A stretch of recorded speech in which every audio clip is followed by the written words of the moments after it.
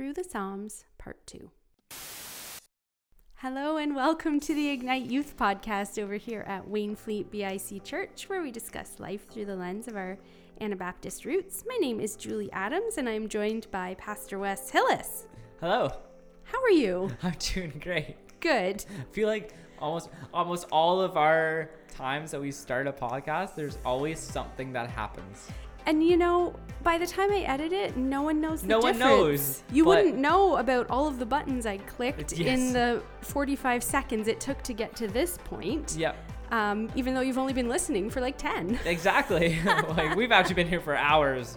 Yes, that is true. And just We live here most of the time. Yes. No, I'm kidding. We don't, but I do. you actually do. Yes, that is true. That is true. But yeah, no. So there's always something fun going on. Yeah. But yeah. And we are in our Psalms topic, and a really fun one today too. Yes, lament. Wow. Sadness. Can you define lament for us? Deep grieving or sorrow. Oh, good definition. Did you make that up yourself, or did you Google it? I knew it. Knew it. Yep. I'm a Google guy.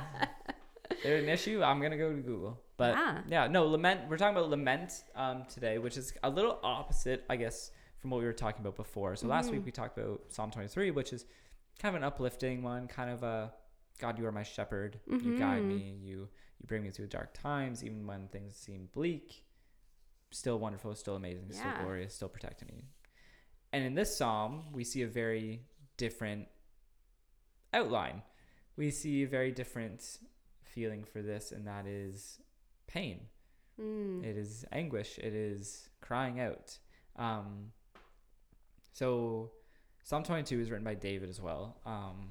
And I wanted to do Psalm 23 and then Psalm 22 in that order because I feel like it contrasts really simply for us how relatable David can be.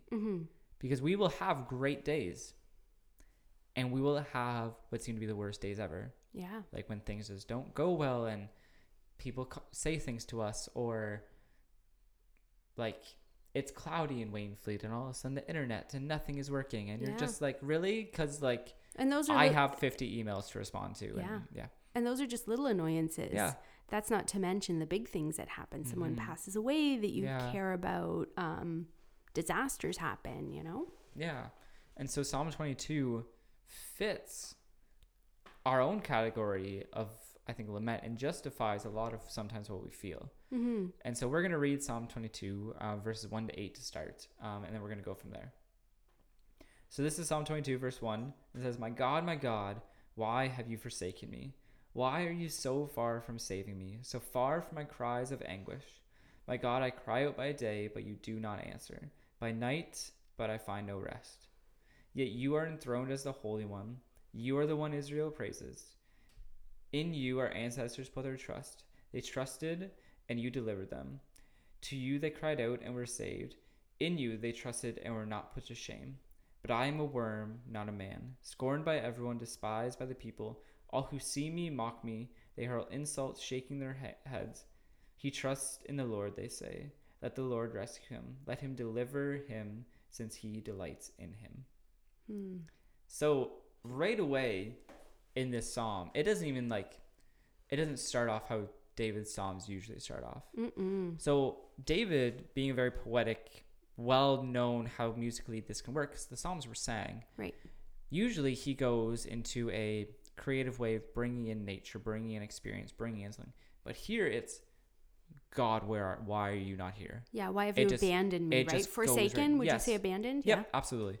So he just dives right into it. There's no like intro to this really. It's just, it hits right in the middle. It's like, it's hitting right at the climax of things. Like in a movie, like you're watching, you're going through and you're waiting, like, oh, there's a little bump in like excitement. And then like you hit the climax and it's like, oh my, like Julie, you described a book earlier today. Yeah. And you were like, you got to the end and I was like, oh my goodness. What happened? What are they doing? Because Julie's super into books. I love to read. But so it's kind of like that. Like it dives right in. And I can just imagine like hearing this psalm or reading this psalm for the first time again. I remember thinking, whoa, like, yeah. He just went like for the, from? It was like he like went for the jugular right off the bat. Right away. Like, yeah. But I think that shows the pain Mm-hmm. and the anguish that he was truly in, Mm-hmm. is that there wasn't any other thoughts. There wasn't a majestic earth thing going on. It was just, God, why? Yeah.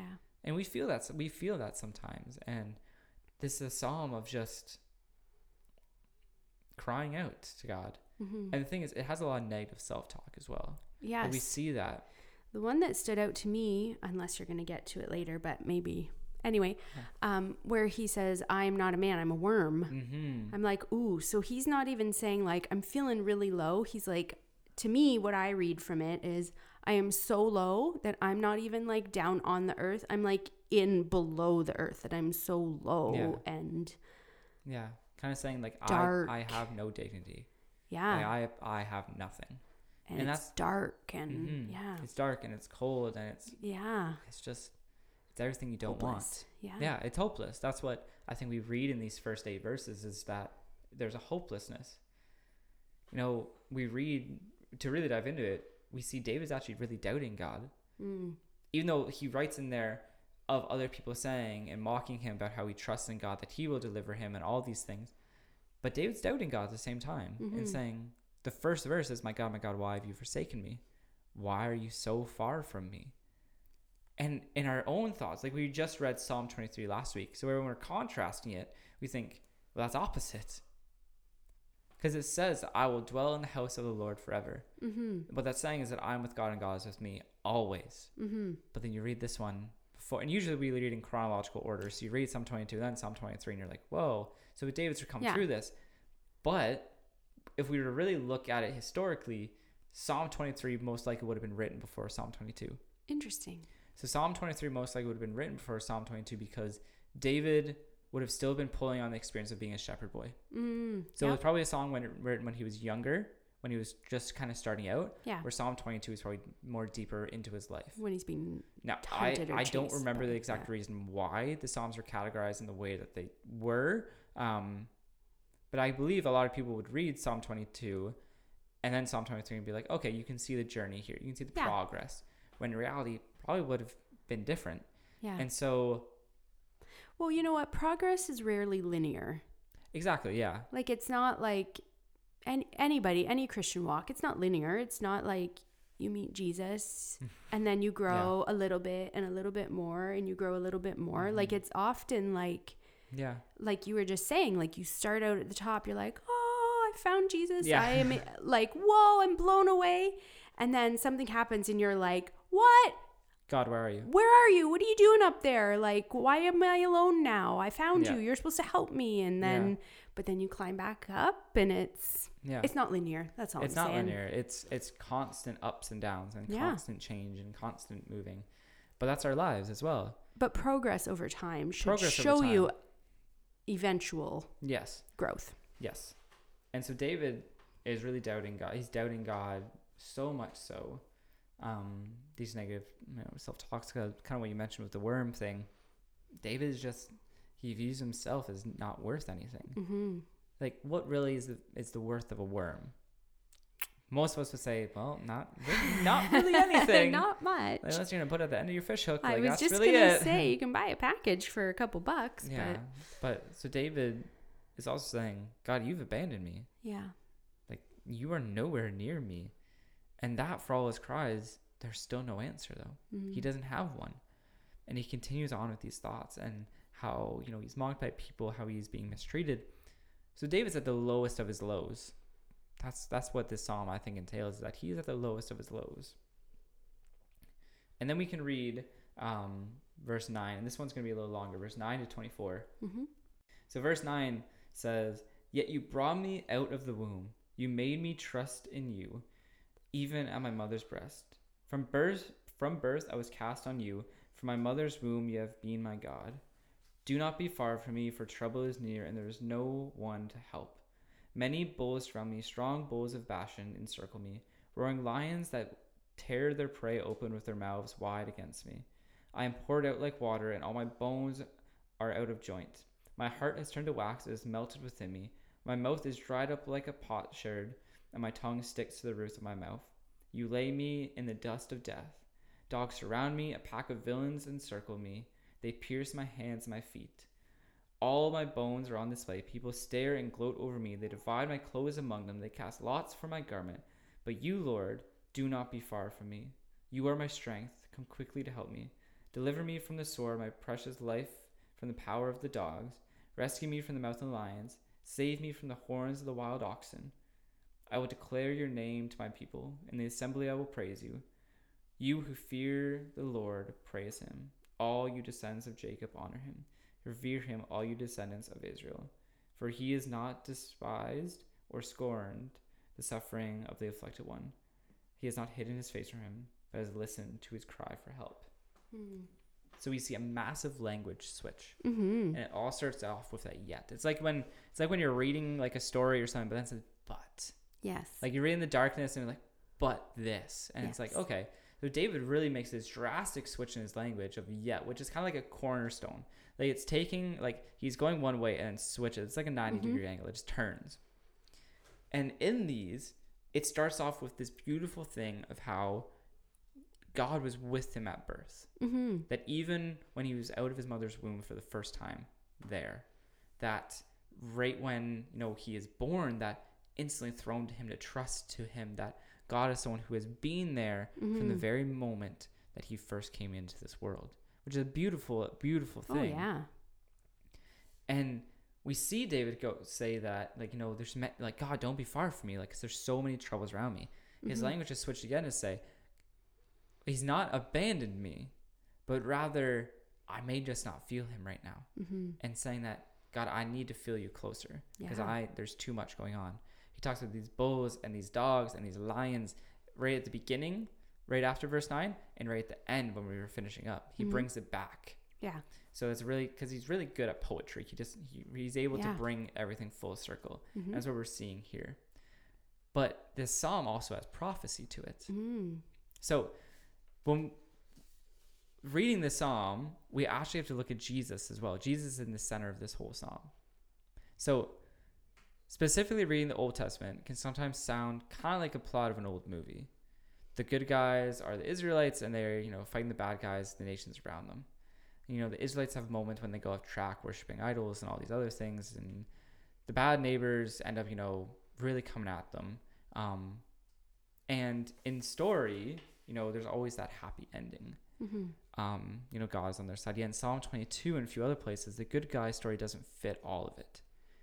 This poem credited David, the great king and the man after God's own heart, tells tremendous suffering with no aid really coming from God.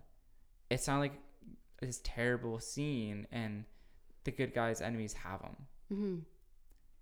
The psalmist, he wavers back and forth, first crying out of misery, then taking a stop for God's wondering character. But there's prophecy here that if we just read it, if we were just to read the Old Testament, we'd be like, oh, this is really interesting. David's really kind of calling himself like the anointed one. Yeah. But it's not what he's referring to. So he's actually referring to Jesus. See, it's such a poetic description of David's troubles, but Jesus and the writers of the New Testament saw something more in it. See, afterwards, when his disciples wanted to explain his life and suffering, they turn to this psalm like no other. And we actually hear Jesus on the cross say, my God, why have you forsaken me?" He quotes it because he's showing, Jesus actually gives prophecy, fulfills prophecy, because what did they do with Jesus? All of his bones are on display. Yeah. All of these things. His clothes are sold. Yes. Like straw for garment and all these things. Yep. So what's happening is there's actually prophecy found within the psalm, and it's actually pointing to Jesus. See, David, because Jesus comes from the line of David, we know that. Yes. So the Jewish people who expected this warrior Messiah don't get it again.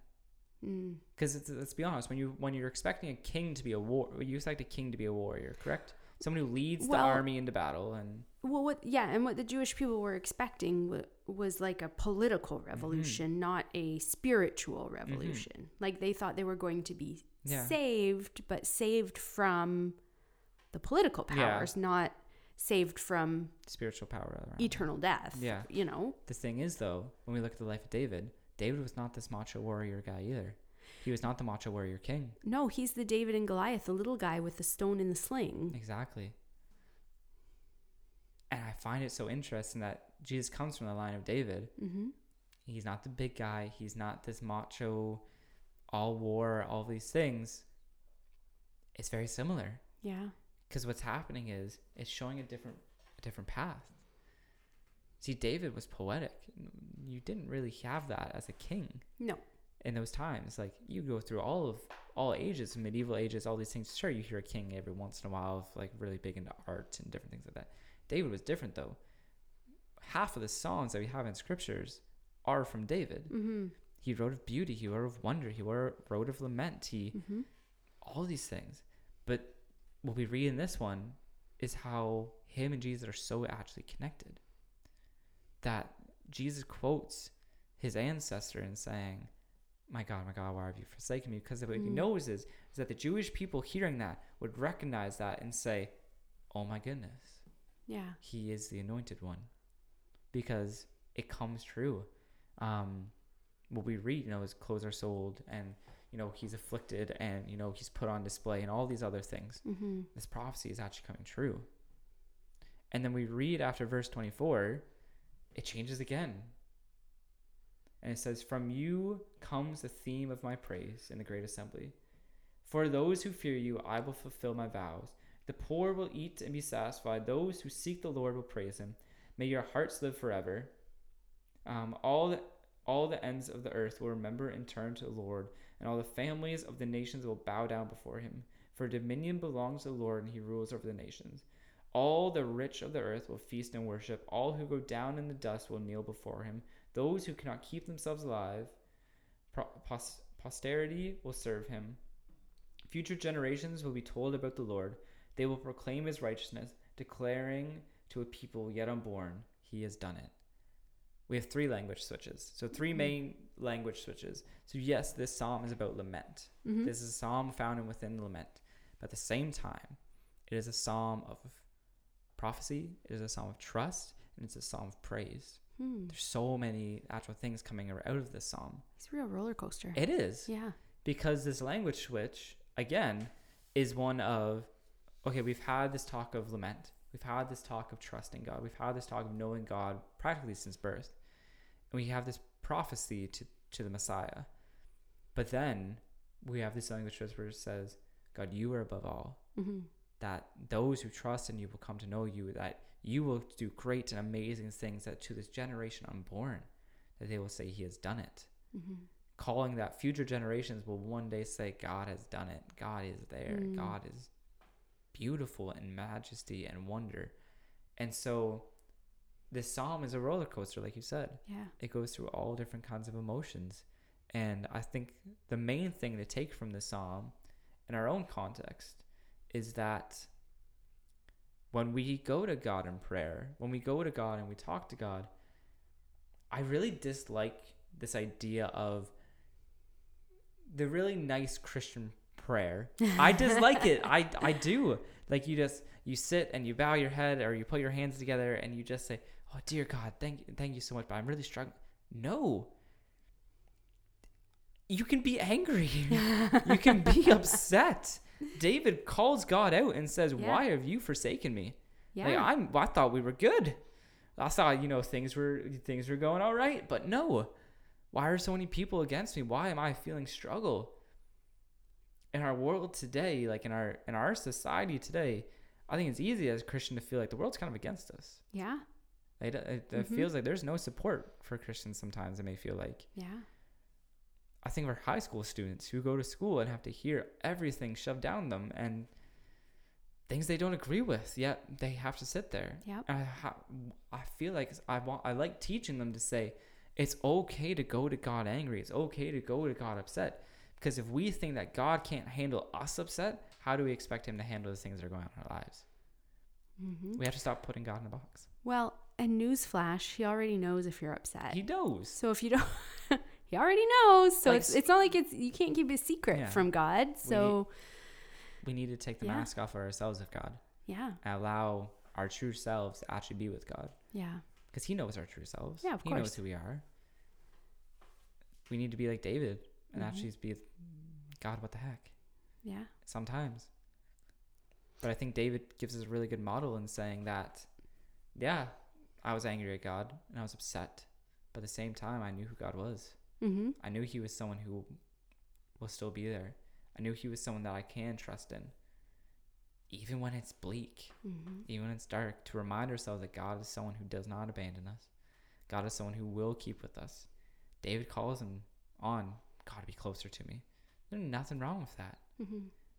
Even today in our daily lives, like you and me, we can call on God and be like, God, I need you closer. Yeah. Take more control. Take the reins. Like I'm not able to do this. And what does God do? He steps in. Every time. And so I think that for all of us, what is needed is this call on our own lives, this recognition in our own lives of, I don't know the language to use, not like manning up, but like take control a little bit of like, you know what, this is my relationship with God. Yeah. And you know what, I can speak to him how I need to, because he knows me and I know him. Yeah. That's good. That's good advice, Wes. Be honest with God. Be honest with God. Yeah. Awesome. Thank you very much. If you'd like to get in touch with Pastor Wes, if you have any questions or you want to talk through anything, you can reach him at wes@waynefleetbic.com, and my email address is julie@waynefleetbic.com. Thank you so much for tuning in today, and we look forward to connecting with you next week. Have a great week. Bye.